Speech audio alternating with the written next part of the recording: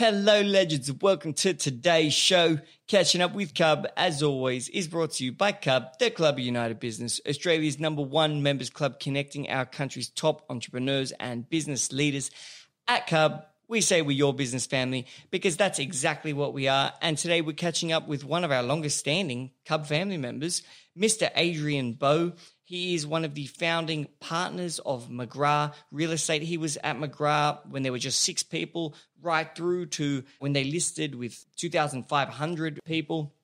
Adrian is an incredible guy. He has experienced some great adversity in recent years, and his philosophy around how to handle adversity and how to see the positives in negatives is incredible. He is an adopter of Stoicism, which is an incredible philosophy used by Marcus Aurelius and many other amazing people in history. It was a truly brilliant conversation that I think everyone's going to find incredibly relevant after a year like this. And I think you'll find yourself trying to find the positives in the seemingly negatives that happen to you in life. So, incredible conversation. Enjoy the show.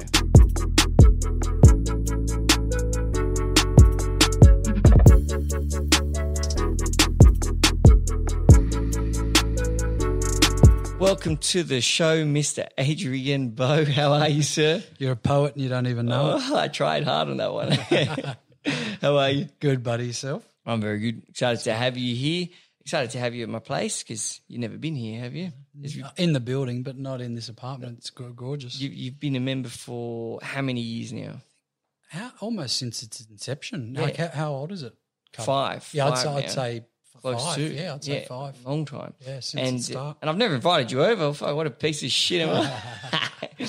No, it's a pleasure to have you here. And often what people say on my podcast when I say, oh, it's episode 72, and they're like, you've taken fucking 72 to get to me. Yeah. That's a classic one on mine, you know. Well, let's give you. So don't tell me the episode number because then I'll feel. Really no, well, I'm better. You just had me on yours last week, or whenever it was. Yeah, but you're the 45th. Would you say something like that, Laura? I'm higher up then. Yeah, so I'm kinder than you are. Is it the thing? Yeah, that's it. But now that we're talking about your podcast, let's give it a shout out. What's it called and how can people find it? It's just the Adrian Bowe podcast, and it's on all the platforms, Spotify, Apple, loaded up through Buzzsprout. Yeah, you'll find it easy just on my socials and stuff, yeah. Incredible. And Adrian, just so the listeners know, you are a thought leader and an industry leader in the real estate industry. You were a founding partner, I'd say, of McGrath, which, I mean, who doesn't know McGrath? You've since moved on and have started an incredible coaching company that specializes in. You work mostly with principals of real estate agencies. And agents themselves, and even associate agents, you know, that are developing to becoming into agents. Like one associate I'm dealing with is effectively an assistant to a senior agent, but he's just put on his own assistant now and would be doing even better than most so-called standalone agents in the eastern suburbs. So, yeah, in all levels. And really. So what do you typically advise them on? And obviously you use your wealth of how many years have you been in the game now? 31. Okay, so you know your shit, you'd hope. No, you definitely do, obviously. But what type of things are you teaching people at the moment? It's a good question. You know, I call it best practice and mastery level, okay, because this industry, as most people would recognise, and mostly through anecdotal experiences themselves, either by renting, buying, selling, or whatever, the customer service experience isn't great all the time in the industry. Within the industry, you know, they're technically class usually next to like car salesmen, and you know sometimes even lawyers are in the mix there. Yes. So really, my whole ethos is to create a best practice, to create a process, and to create mastery level in each interaction with the consumer. So, for example, if you're an agent, your main focus is to find listings, and once you've found them, is to sell those listings. Okay, so let's just quarantine it to sales for a moment.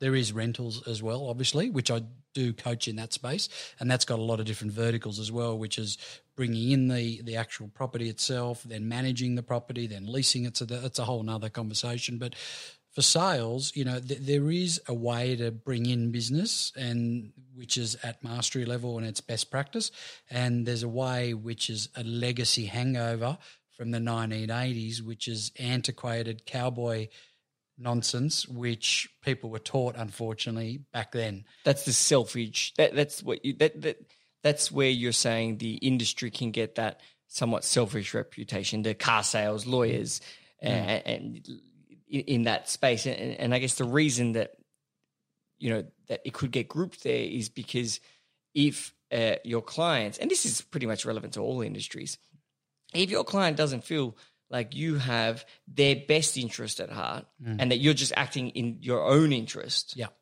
purely and wholly, they know that there is some interest there.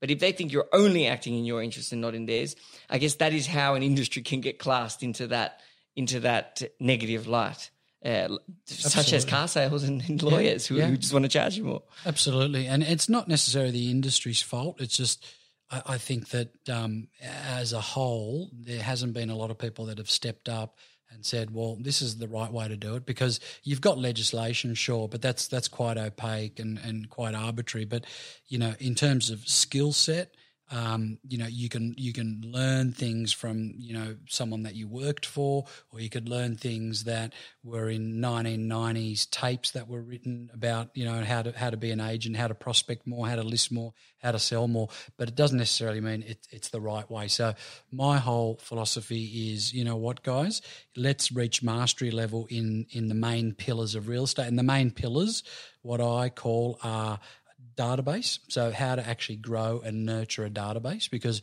I'm a massive believer that a database is like an asset, okay? And if you nurture it and grow it appropriately, then that can serve you as a passive annuity type of income moving forward, okay? The next pillar is prospecting, so that doesn't mean just telemarketing. Prospecting comes in many different ways, but, who to call, what to say, when to call, for example, and what the right dialogue is. The next pillar might be the whole listing process. So, when you first meet someone who wants to, list a property, what to say on the phone, what to send in advance, what to say when you're actually at the listing appointment itself, and then how to manage the process after that, because the two touch points are really dealing with the vendor and their own expectations, and then dealing with the buyer and their expectations, because in an industry where a buyer wants to buy a property as cheap as possible, a vendor is emotionally attached and wants the highest price possible. So you're the conduit in the middle, and unless you follow a process, it can really get out of control, And then the last point is really how to scale and leverage. So in our industry, we call them EBUs, which is an acronym for Effective Business Unit. And I pioneered that some 25 years ago, which was, basically cloning yourself.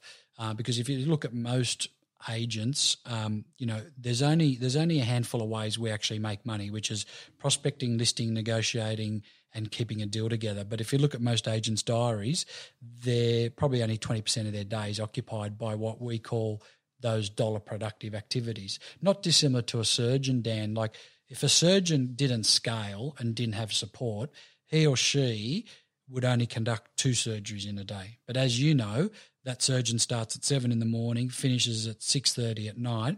He or she goes in, conducts the surgery, someone's there beforehand, making sure the utensils are lined up, the lights are on, floors are clean, and then he or she would go from one to the other, and they'll put aside a whole day for surgeries or procedures, and they'll manage to fit in 12. Well, that's a really cool concept, because, scaling is the best thing you can do as a business for yourself, yes, but also so you can serve and provide goods and services to more people, bring value to more of the community and society.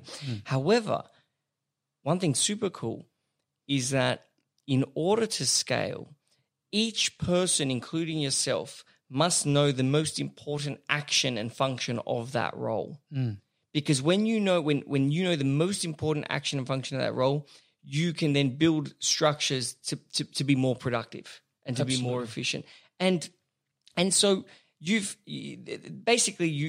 currently are what I took from you said about the industry and what you're doing and creating more mastery is that you're really on a mission to lift and to raise the reputation and the standard of customer service for the property industry as a whole. You want to produce better agents, better principals, a better property industry.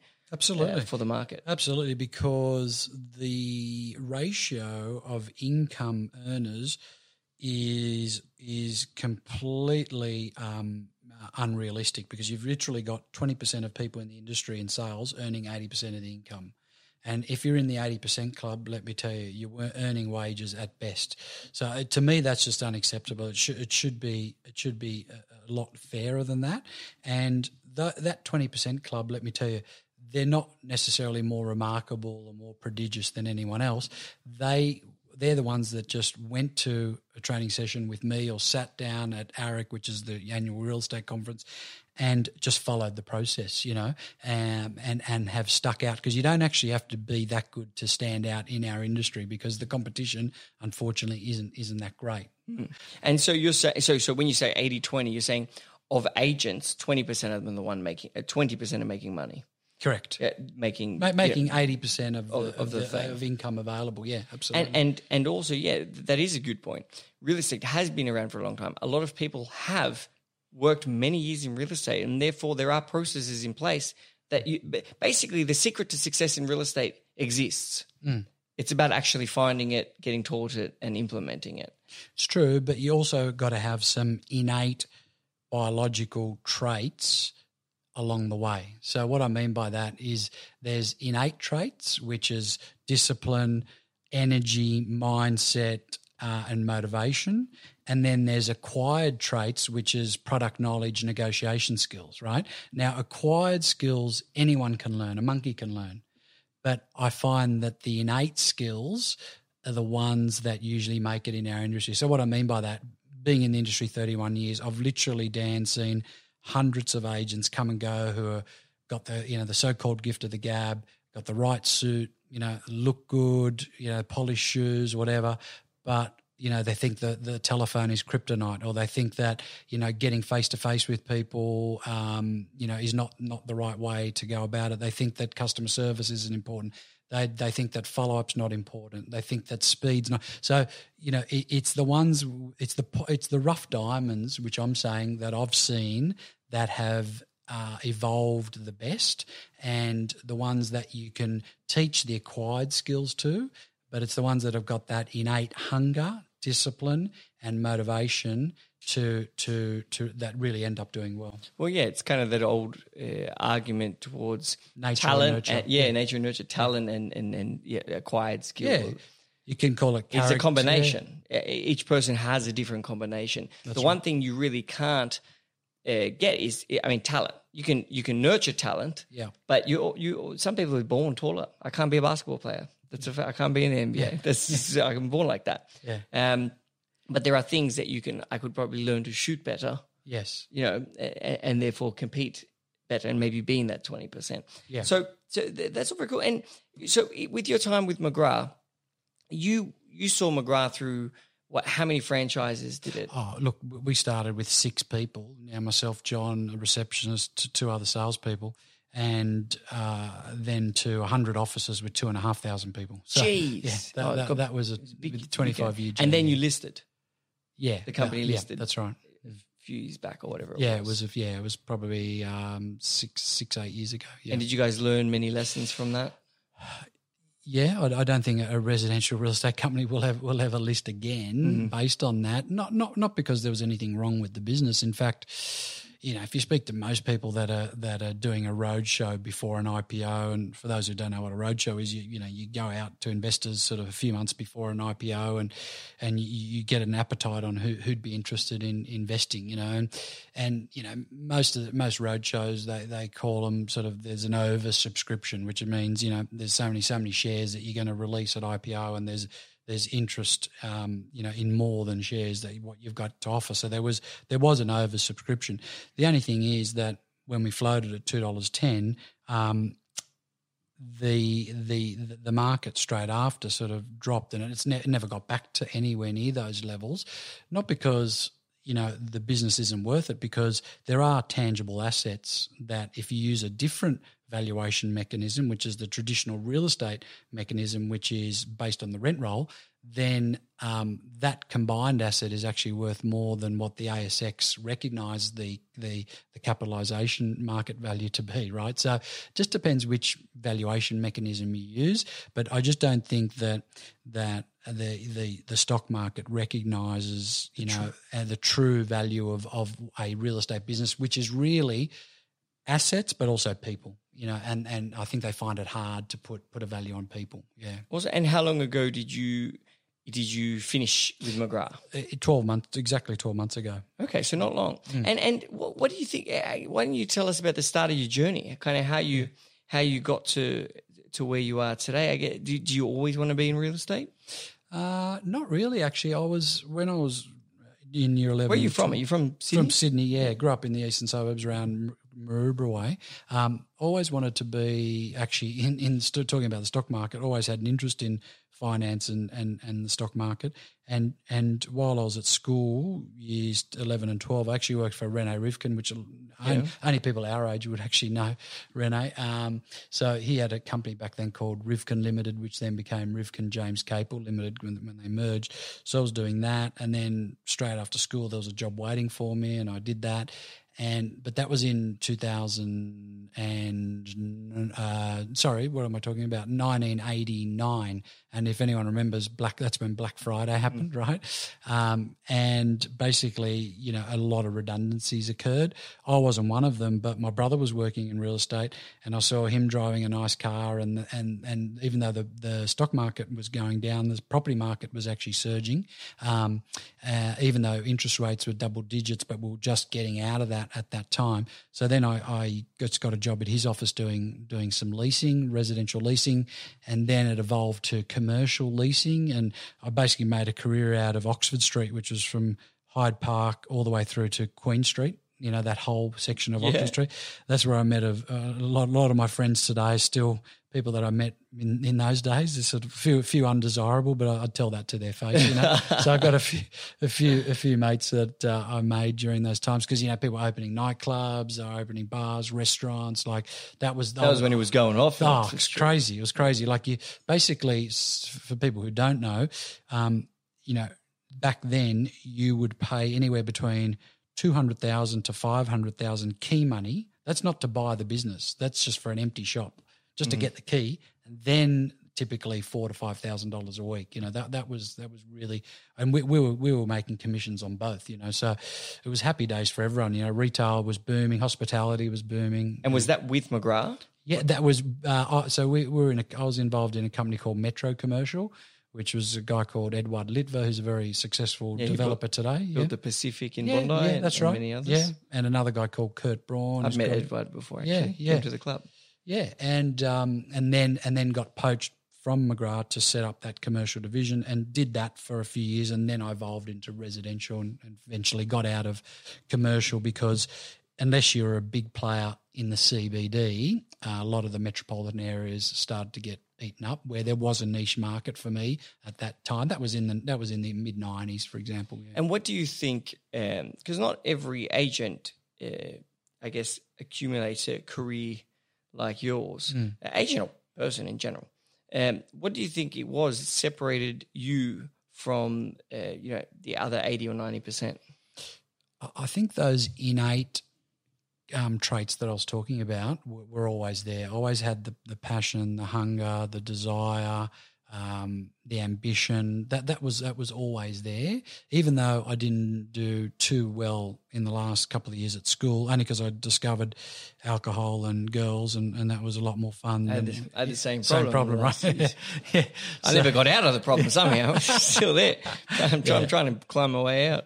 Yeah, well, I got married like when I was close to 40, so it lasted quite a while. But yeah, so I didn't do too well at school. But the irony with that is, 10 years later, I ended up doing an MBA, a master's in business, because I always had that pebble in my shoe around. I knew I was really good at academia at school, but I just never applied myself. And even though I didn't have an undergraduate degree, I still did it. I applied for a postgraduate degree and got accepted and did it, about 10, 15 years ago.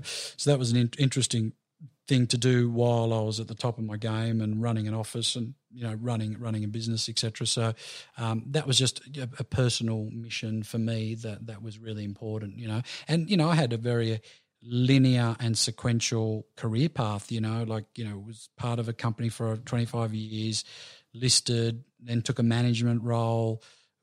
Some were saying I was groomed to be the CEO, and that could have been the cause of all the adversity that happened at the time. But nonetheless, it just goes to show how you think your life is planned out and mapped out.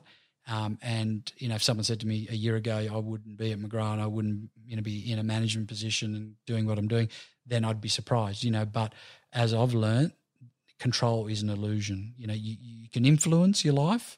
You can do things and have habits that will help you along the way, but ultimately you can't control what happens. You can only control how you interpret what happens. And you did experience, I guess, a bit of adversity in the leaving of McGrath and the reason why. Do you want to describe that in some way? Just it was messy and it was no secret. There was an accusation of me sort of, swearing at someone, which sounds absurd, when a lot of people that have looked further into it said, well, there's got to be more to it. How can someone be dismissed after 25 years of service, being a major shareholder in the company, which I was at the time, and even if they're saying what you said was true, it just doesn't make sense, So, which I won't get into the full detail of it, but it was a false claim. They seemed to think it was justified.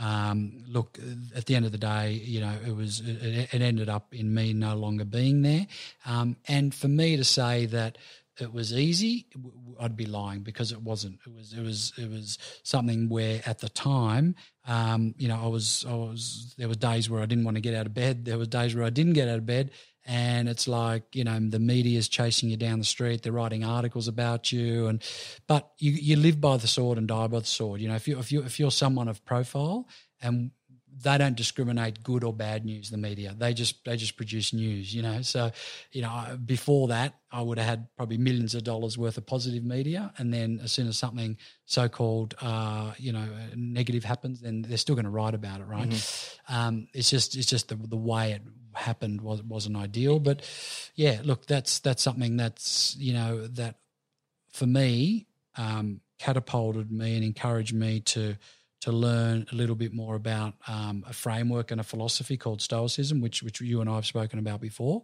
and that helped me a lot. And why don't you explain Stoicism? Yeah. Because I really enjoyed what you were teaching me about it the other day. But why don't you explain a bit more about that philosophy and why that's become more prevalent, more relevant towards your way of thinking after experiencing a large piece of adversity? Yeah. Look, Stoicism it's a very ancient philosophy. It's been around since, 400 BC. And look, the Stoics at the time didn't know that they were creating this framework. And the three famous Stoics are Marcus Aurelius, who was an emperor, Seneca, who was the equivalent of a politician, and Epictetus, who was a slave, actually. So it was indiscriminate at what sort of positions they held. But basically, it's all about the reasoned choice. So what that means is that you have a reason to choose how you interpret certain events and how you interpret what people think and what people say about you. So in that situation that happened to me, I couldn't control what happened, right? But one thing I learned very quickly is I could control what it meant to me personally.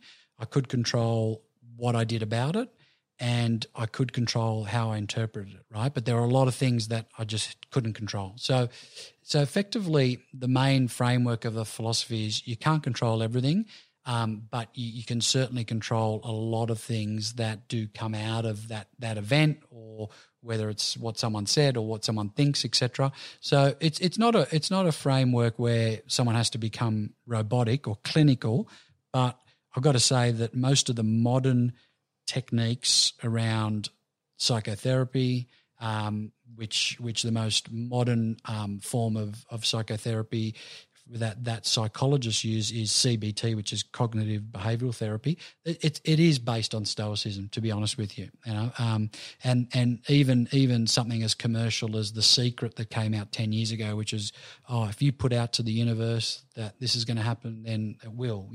So that was a big buzz. What's that secret? It was like I need to learn believe, conceive, receive. It was pretty commercial about 10 years ago, where they were just like, if you had positive thoughts, then good things are going to happen to you. I mean, look, it's very cliche to say that.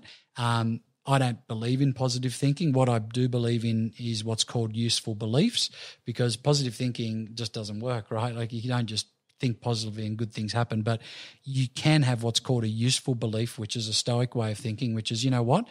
That happened to me. I can't control it, but my useful belief is the reason it happened is so I can start my own coaching business. And now I look back 12 months later, and my coaching business is got less accountability, less stress. I'm doing what I love to do. I'm still listing and selling as well as an agent. I'm earning more money. Not that the barometer of success is financial, but that's one benefit. Does right? help. That's one benefit. I got less compliance, less stress.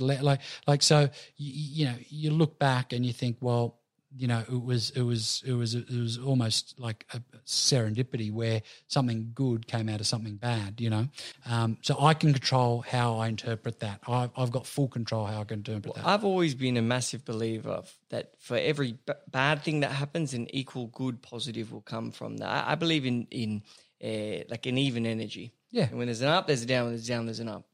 Yeah, and there's a guy called Dr. Norman Vincent Peale who calls it the law of reciprocity. Yes, yeah, right? that. Which is the law of attraction, which The Secret was pushing on. So it's very similar. All these frameworks are very, very similar. And I genuinely do believe that. And it does help when something bad happens to then, and it does tie into the Stoic thing. And what I like about the Stoic thing you mentioned is, yes, okay, it's like admitting I can't control what happens, but I can control how I perceive it and how I respond. Correct. And so it's almost like gaining control by understanding you don't have control. Yes. And that ties into what I was saying in that it's almost faith. It's kind of like religion and God, where you look up and you have faith in that everything happens for a reason. Never question God. God has a plan. And what that teaches you, or what I believe humans got from that for so long, is that if there's a plan, it means something good's going to happen, which is what I was saying. When there's a down, there's going to be an outcome from this. There's going to be a positive. And that's what religion provides. And Stoicism is kind of like a form of faith. It's kind of like it's maybe not the exact same as faith, but it's a form of it. It's a form of, okay, well, when something bad happens, this is how you can get control. This is how it works. Kind of like with faith, when something bad happens, okay, something positive is going to happen. Stoicism is just more of an implementable way to kind of find the positive. That's right. And it quite literally helps you find the positive. Yeah. Because I am sure that it must have felt like your life's work had been taken from you unjustly. 100%. That's what I interpreted at that time before I adopted a Stoic philosophy. It was absolutely, I was asking myself all the wrong questions, saying all the wrong things. So why did this happen to me? What could I have done different? And all of the above is irrelevant, and the key, what you just mentioned, Dan, was when something bad's going to happen. That's the key to Stoicism, which is actually budgeting for it, right? So knowing and accepting and budgeting that bad stuff's going to happen. So COVID is the perfect metaphor, the absolute perfect metaphor, because that globally is what I call a black swan event, right? And I've seen a few. I've seen 9/11, I've seen GFC, I've seen the early 90s recession. Black Friday. Yeah, all these black swan events, right? Now, they're global events that you have no control of, and it's a metaphor because personally in our lives – we have these black swan events that happen to us personally probably every 3 years, whether it's a relationship, whether it's health, whether it's financial, whether it's, going through what I went through, change of industry, change of, of business, whatever it might be. These things do happen to us. But the unfortunate thing is when they do happen to us, we act very surprised where we shouldn't, because no one sat us down when we're of speaking age and said, Dan, here's a manual to life. There's no mistakes in there. Every decision you make is going to work out 100%. Nothing bad's ever going to happen to you, and it's all about unicorns and rainbows, right? No one ever said that to us. However, when these bad things do happen, so-called bad things, these black swan events. Yeah, that's right. These so-called bad things. Yeah, like we freak out.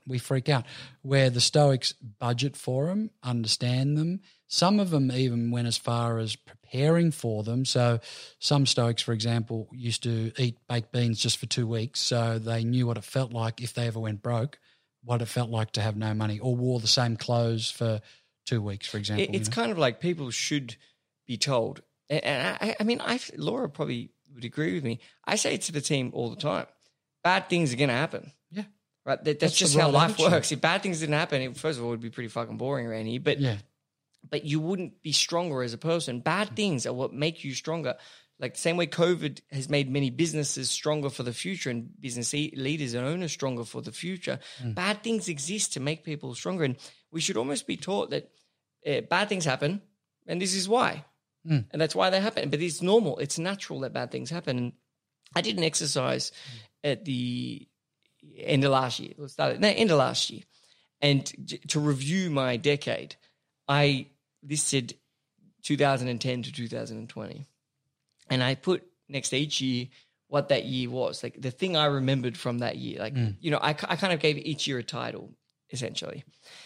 And like one year was, CUB. That was the year CUB started. One year was, I don't know, different girlfriend or whatever the fuck it was. And what I found was really cool. And I recommend everyone does this because I did that. And I found that the year after, so whenever I had I had 3 difficult years in the 10, 3 like shitty hard years. And every year after that was the best year was one of the best 3 of the 10. And so it was, and that's almost what gave me a lot of the whole, okay, bad then equals good. Yeah. And I would see it was a pattern for me. After my shit year was a great year.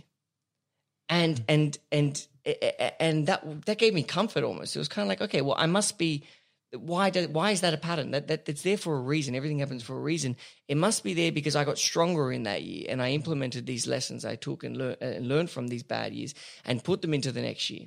And therefore I was stronger. My next year I accomplished more. I felt better. I had a better aspect or view on life and I had a better sense of reality. And that was a really cool exercise. And I guess that that is almost an awareness of stoicism. It's kind of seeing it on paper. It's kind of like, okay, well, yeah, bad things happen. And I was doing the right thing. I did learn from the bad things. I did find the positive. And look, the next year shows that I did that because it was good. And it's almost like a visual aid for stoicism. Absolutely, yeah. Well, that's the law of reciprocity. Basically like Marcus Aurelius. Yeah, exactly. The Roman emperor, mate. There you go. No, but it's true. It's the law of reciprocity, and they're all means to an end. Everything we do in life is a means to another end. The other thing which I did learn, which is not necessarily part of stoicism, is that there are outcomes in life, right? So what happened to me was an outcome. But what I did realise is it's never a final outcome. It's just one outcome, which leads to another, which leads to another, which leads to another.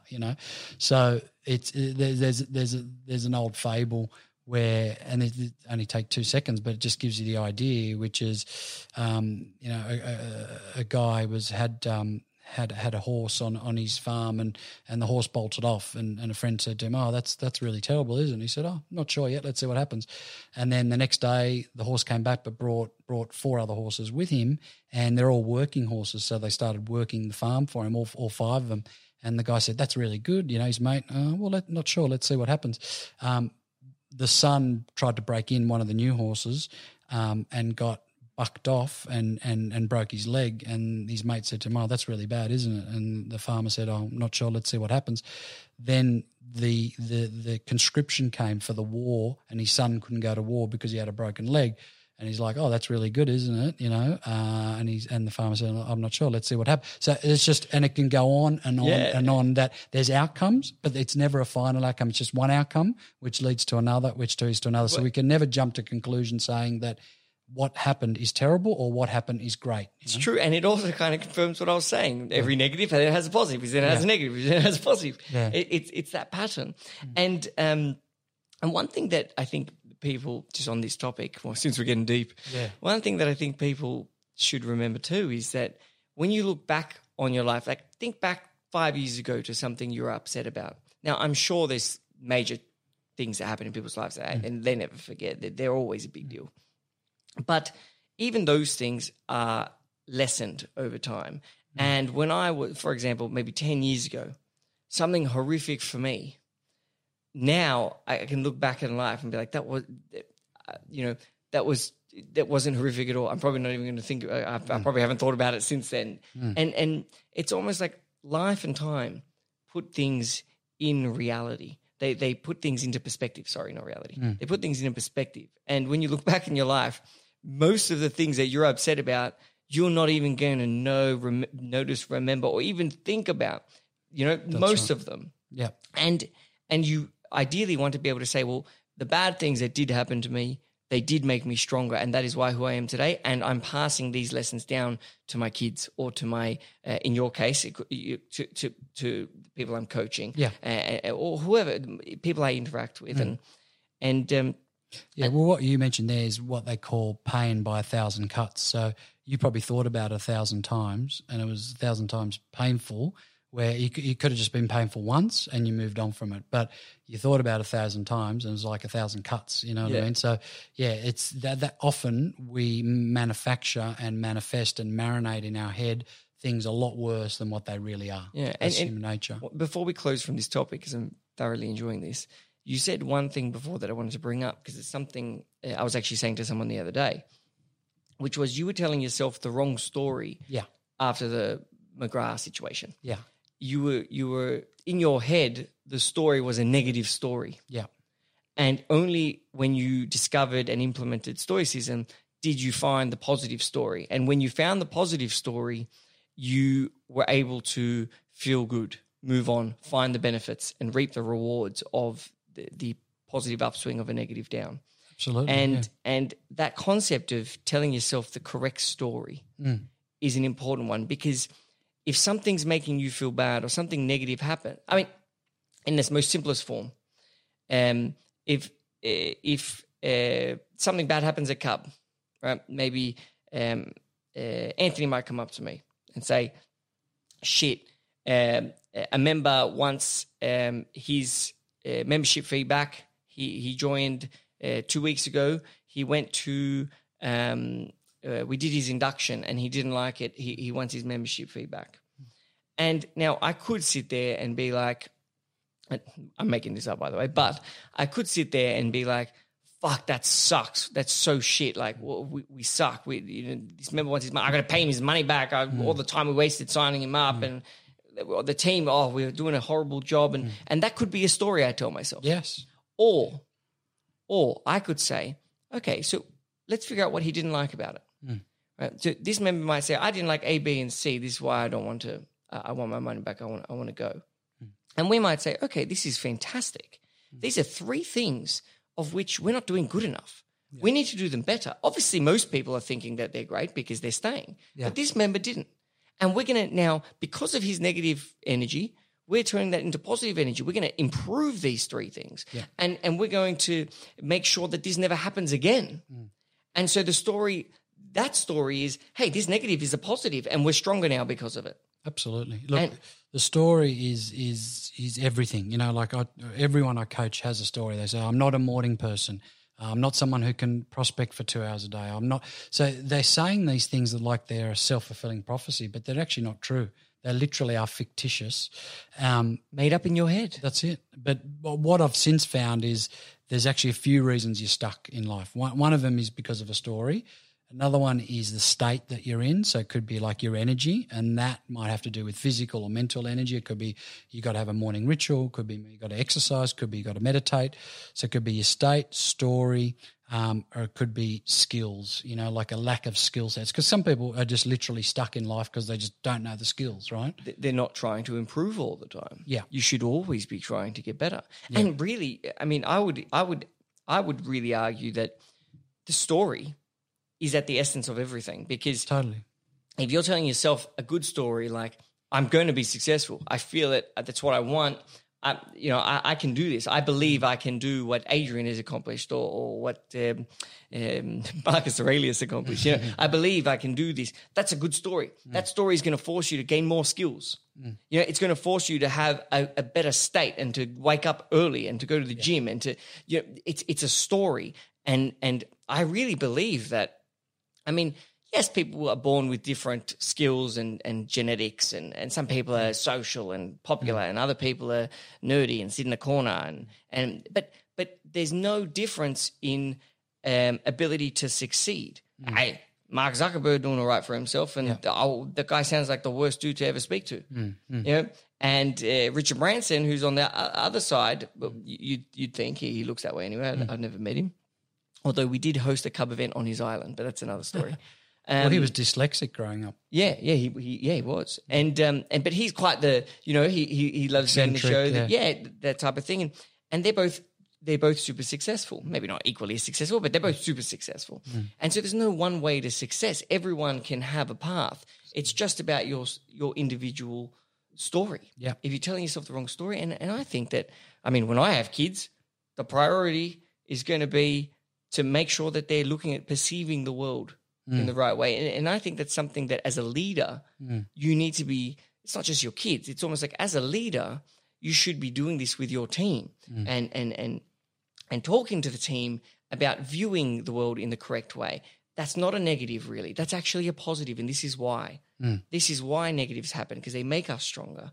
COVID is not a negative; it's a positive because of this.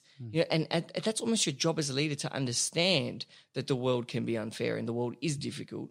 And it'll happen again and again and again. And to perceive it in the right way, perceive the negatives as the positives, and then to spread that stoicism and to spread that positivity to your team, to your family, to your friends, to your clients. And really the world gets stronger and stronger the more you do. I'm going to start a stoicism company. Well, basically you just convert positive thinking into useful belief. You just adopt a useful belief around every negative and positive thing that happens to you. And if you do that, then the positive thinking, it can, it doesn't really matter, like it's, because that comes off the tongue too easy, and it's a bit cliche, So I think something more constructive needs to come into place. I was in the car driving back from the farm with my nana, and who's from Mexico, and he's super Catholic, and so I was just talking to her about her life, and I was thinking about some sad things that have happened in my life, so-called seem sad things, and my uncle who was asleep in the car's life, so-called. And then I'm talking to my nana, who's really a happy lady, happy Mexican lady, loves God, loves family. And I'm asking her about her life. And she was one of 11. Her mum died in the last child, giving birth to the final child. She was given to some relatives to raise. Then the relatives gave her back because they were the godmother of one of her other sisters who they had, in Mexico, you have to look after that one. So they gave her back, and she had an evil stepmother. And then her family, 4 of her siblings died. One of them named Daniel, like me. Wow. Also, whatever. There was a bunch of shit that was going on. And she met her husband, my grandfather, sorry. They got married, they had a business, they lost the business, they moved to Australia, they don't speak English, they live in Marylands, they build a new life, and I'm talking to her and just thinking like, shit, none of this shit ever happened to me. Like, what am I to think anything bad? Like, this lady's the happiest lady I know, and she's, I think I was talking to my brother-in-law's grandmother, who's a Lebanese lady. Her husband and her son died in, I think it was the same year. And she's still, every time you see her, God bless you, like she's happy, she's grateful. And you're thinking these people have experienced horrible things. And who am I to be sad? And anyway, to get to the point, I asked Nana, I was like, Nana, why do you pray? What does religion give you? And she said, it makes me feel good. It makes me grateful because I find myself every day saying thank you to God for what I do have, not what I don't. And I started praying because of that, not because I'm particularly religious, although I do love the faith aspect of believing everything happens for a reason and I have to find the reason because it challenges you to find that reason. But it's nice to say thank you on a daily basis about the good things because it forces you to find them. And when you force yourself or you have the habit, like you're saying, to find the good things, you then get in the habit to always see the good things. And when you're seeing the good and not the bad, you're going to be a happier person. You're going to have a better story playing in your head and therefore you're going to live a more fulfilled life. And talking to just fucking the nanas in my world, that actually gave me that. And I would encourage people to speak to their grandparents because those people...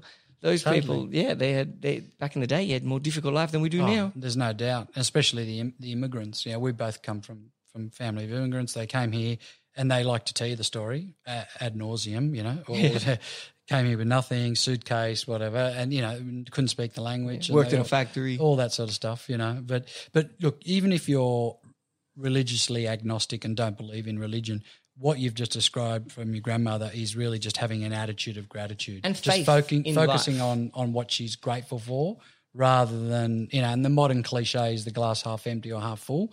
But, if you've got 2 things which are going well in your life and you got 8 things which are not, well, focus on the 2 and organically they're just going to manifest. The 2 will get together, have a baby or have a third and then it'll just keep repeating. Yeah. And just to move on from this part of the podcast, which I really thoroughly enjoyed, by the way. That's one of my favorite conversations I've had on the show. But I do want to finish with some of your thoughts around growth. And, I mean, obviously you experienced from going 6 people with McGrath to it was 2,000 or whatever. 2,500, 2,500. And you've learned some key, I guess, lessons in growth in that time. What would you say your top 1 or 2 lessons in order to grow successfully are? Firstly, growth and profit aren't mutually exclusive. So what I mean by that is you don't necessarily need to have massive growth to be profitable. In fact, a lot of businesses who have gone on a massive growth trajectory usually have the equal amount of expenses, if not more. And that's how you find businesses that are not profitable. Even if you just look at the average young person these days, right? They're like a walking profit and loss, sort of P&L, if you like. Like, I'm amazed how few young people have 0 assets, but they've actually got debt. So a lot of businesses are like that. They just and they, basically because they're just spending more than they earn, right? So that might seem so rudimentary and so basic, but a lot of businesses do lose sight of it. I'm amazed how many business owners I sit down in front of who want some business advisory, and I ask them to rattle off their numbers. What's your P&L? How much you're bringing in per month? How much you're spending per month? What have you budgeted for marketing? What have you budgeted for labour? What have you budgeted for rent or whatever it might be? And they just don't know the numbers. So I can relate to that. And I'm a huge. In fact, I've spoken about this topic many times: profit versus growth, or even profit versus revenue. Hey, what's the point in making $100 million in revenue if you're not making any profit? And obviously you'll get the tricky people like, oh, yeah, but cash flow, and but we need profit. Anyway, it would be like a CUB. Many people say, hey, we should offer the members more services or a different product and charge them for that and make more money. But if I were to do that, so I've got a choice. Do I offer them a new service of which has a cost now, because you've got to figure out how to deliver that service and then deliver it, which involves a cost? Or do I just get more members to join on what we currently do, which is a fixed cost service? Our costs as a company are fixed, and that means that member is 100% profit. It's based on existing resources. Based on existing resources. It's not to say that eventually you don't want to offer new services, because you do. When you max out your current and you're big enough, you've maxed out your profit. And even if we filled the club, we could still turn up the price. We'd put the price up. And we make even more profit with absolutely no additional cost. Only when we have maxed it, we are full The whole motherfucking country's full and everyone's paying the most money possible. Should I add on a new service? Because a new service is a new cost and a new cost is less profit.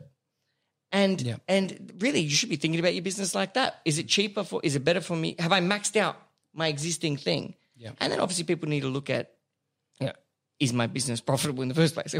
You're saying, are we actually making money on this service? And if not, what do we change in our model in order to make it profitable? Yeah. And every year or every quarter might look a little bit different. So if you're at the business infancy stage, then maybe growth is your mandate. Maybe profit is less important, right? I agree. But once you hit critical mass, whether it's, maximum members, maximum resource, and then you've got to put on more labor or have more premises or whatever, then you've got to rethink the whole model. Then you've got to look at profit. So, every chapter in every person's life or business will be different than it was last quarter or last year, So, okay, so growth versus profit, that's a first thing people should, or that's something important everyone should think about. Totally, and is growing without profit, is that your goal at the time? Right? Because it may be your goal at the start, like you're saying. Correct. Because you just want clients. Yes. And you want to get the wheels moving. You need the cash flow. It's like oxygen. It's like blood. It keeps the body moving. Yeah. But eventually you need to focus on, okay, well, we need to profit more now. Well, it's part of CapEx or capital expenditure. Any business has to make an investment in capital expenditure. And then you've got OpEx, which is your operating expenditure, which once the business is established, that's where you need to keep it lean. Your OpEx needs to be a lot leaner than your CapEx, So it's the running cost. In other words, the running cost you need to keep your fixed costs as low as humanly possible. Without interfering with the customer experience. Service. Yeah, absolutely. Amazing. And what's another tip you got? Another one would be culture. And I know you're big on this. Within your team, you've got a pretty tight team, and culture is important. But I've literally seen culture decimate businesses, and I've seen culture accelerate businesses. And culture, it's something tangible, but it's also something that's not tangible. So what I mean by that is, culture's got two verticals. One of them is based around process. So it might be as rudimentary as just having a one-on-one with each of your team members every week or month, and it might be having a daily WIP meeting or a daily or a weekly meeting with your team member, and literally asking basic questions like, how are you doing? How are you feeling? Where's your career at the moment? Where do you see yourself in 5 years? Is there anything I can do as a business owner to help you achieve your financial dreams, So that's just a process that if you implemented tomorrow and you did nothing else and you had no other cultural strategy but to sit down and work on your business rather than in your business and just ask every team member how they're feeling, how they're going, what else you can do for them. Let me tell you, that's a massive shift in culture just there. Yeah, and what you're saying as well is similar to what you said before with personal good habits. To create a culture, your business needs positive habits, good habits. That may be your daily morning meeting. It may be like a CUB, we have the culture meeting every Thursday. But any business can create its own little habits of which uphold and enforce a positive culture. And I mean, having things like aligning, like what you said, aligning the business goals with the individual personal goals of the team. Yeah, I mean, that's incredibly powerful, and that's we do that at CUB, and that's something that I believe maybe not all businesses should do, but particularly businesses at the level and scale of CUB, because it allows the success of the company it allows the team member to visualize how the success of the company is going to benefit them personally. And because at the end of the day, humans are evolved to care about themselves and their own survival. There's nothing more motivating to someone than understanding how they're going to benefit from accomplishing something. And that should be tied into the culture. It should be a culture of success for everyone. Absolutely. And it doesn't actually matter how big or small the company is, because if it's a smaller company, you've got the luxury of intimacy where, where the leader could could actually ask every team member every week or every month, how you doing, how you feeling.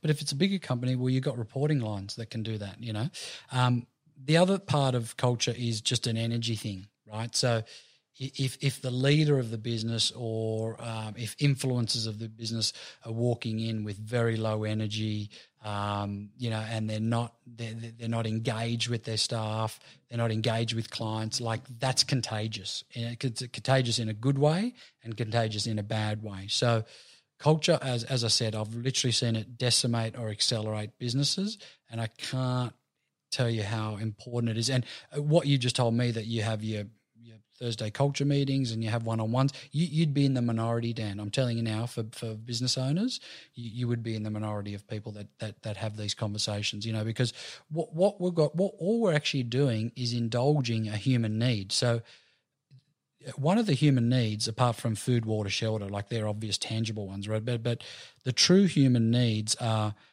certainty, variety, and purpose. Purpose is a big one. Contribution, growth, and love, they're the other ones, right? But purpose and connection and feeling like you're part of something that's bigger than you, this is an actual human need that no matter what you do or say and try and wrestle with it, it's not going away. Everyone wants to feel part of something, whether that's through religion like you talked about, whether it's through being a member of CUB, whether it's being a team member of a workplace, whether it's a family, whether it's a relationship, whether it's friendship, whether it's a netball team, doesn't matter. Everyone has to have some feeling of purpose in something bigger than them. I couldn't agree more. Awesome, Bowie. Why don't we wrap up with maybe your favourite quote? Look, Wayne Gretzky says you miss 100% of the shots you don't take, and he was like probably the most world famous ice hockey player in the States. I like that because you know what, you got nothing to lose. I was at a coaching session this morning and I was talking through some dialogue. What you would say to a buyer at an auction, for example, and I was saying, well, if you don't say that, you actually have zero to lose, but the upside is that you could actually extract a higher offer from that person, but you've got no. So that's just one of many examples. So it's the same as if when you started CUB, it could have been very easy for your story to say, well, but that could be unsuccessful. People won't like it. Everyone's telling me it's not going to work. Members clubs don't work. That's it. What's the worst thing that could happen to you? You've already had a failed business. You told me before you entered into a restaurant. Yeah. So did you survive it? Yeah. In fact, you've survived 100% of your failures in life. You've survived. You're still alive, right? Because and it was just an outcome. The only final outcome is death, really, when you think about it, right? So you've actually survived 100% of your successes and failures. So you've already stoicized yourself and exposed yourself, and that could be what's called exposure therapy. Like when I talked about, just classic stoic would sort of eat baked beans for 2 weeks to feel like what it'd be like to be broke. You know what I mean? So you already know what it felt like. So for you, what's the worst case that can happen? Well, when the restaurant didn't go that well, you know what? I brushed myself off and I tried something else. And if it wasn't CUB, well, then it might be something. So yeah, I think unless you try, the pain of not trying is higher than the pain of trying and failing. Yeah, I could tell you now, I am far more fearful of how I would feel about myself for not trying than I am of failing. I will always try for everything. I will try because I know that if I don't, I will hate myself for it. I'll picture myself differently, and I think that's what separates most people. From the 1% from the rest is that they actually gave it a shot. Awesome. Let's leave it there. If anyone wants to reach out to Adrian, head to cub.club/podcast and you can find all his contact details, coaching businesses, LinkedIn profiles, favorite quote, books, whatever we've got on there. There's a whole bunch of awesome things. So go check it out. Adrian, thank you so much. That was a brilliant conversation. I absolutely loved it. Yeah, me too, man. I really appreciate it, brother. Thank you. Thanks, awesome. Hope you enjoy the show.